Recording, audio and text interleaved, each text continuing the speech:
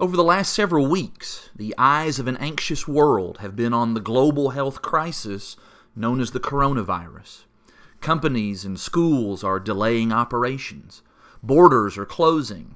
Airlines are suspending flights. Stores are running out of supplies faster than they can stock them. All of this is happening as more and more cases of the virus are being reported each day all across the country. This barrage of bad news might make us feel overwhelmed, fearful, uncertain, and maybe even a little bit helpless. Well, perhaps we can get some help for this current crisis from an ancient source. In 2 Chronicles chapter 20, we read about the reign of King Jehoshaphat as a dangerous delegation from Edom was closing in on Judah. According to verse 9, there was fear that the Edomites would bring war or famine or maybe even a plague. Now, while the inhabitants of Judah were no doubt fearful, so too was their king. Verse 3 says that Jehoshaphat was afraid. Jehoshaphat was not superhuman or immune to doubt and uncertainty.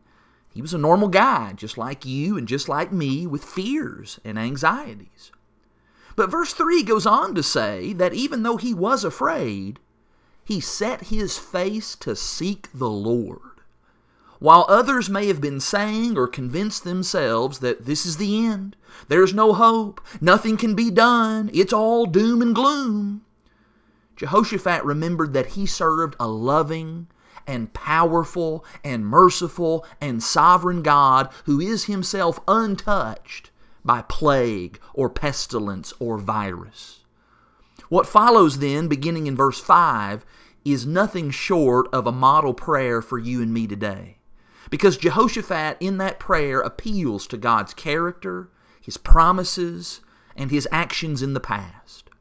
That prayer culminates powerfully with these incredible words in verse 12 when he says, "O our God, we are powerless against what is coming against us. We do not know what to do, but our eyes are on you." Don't you love that?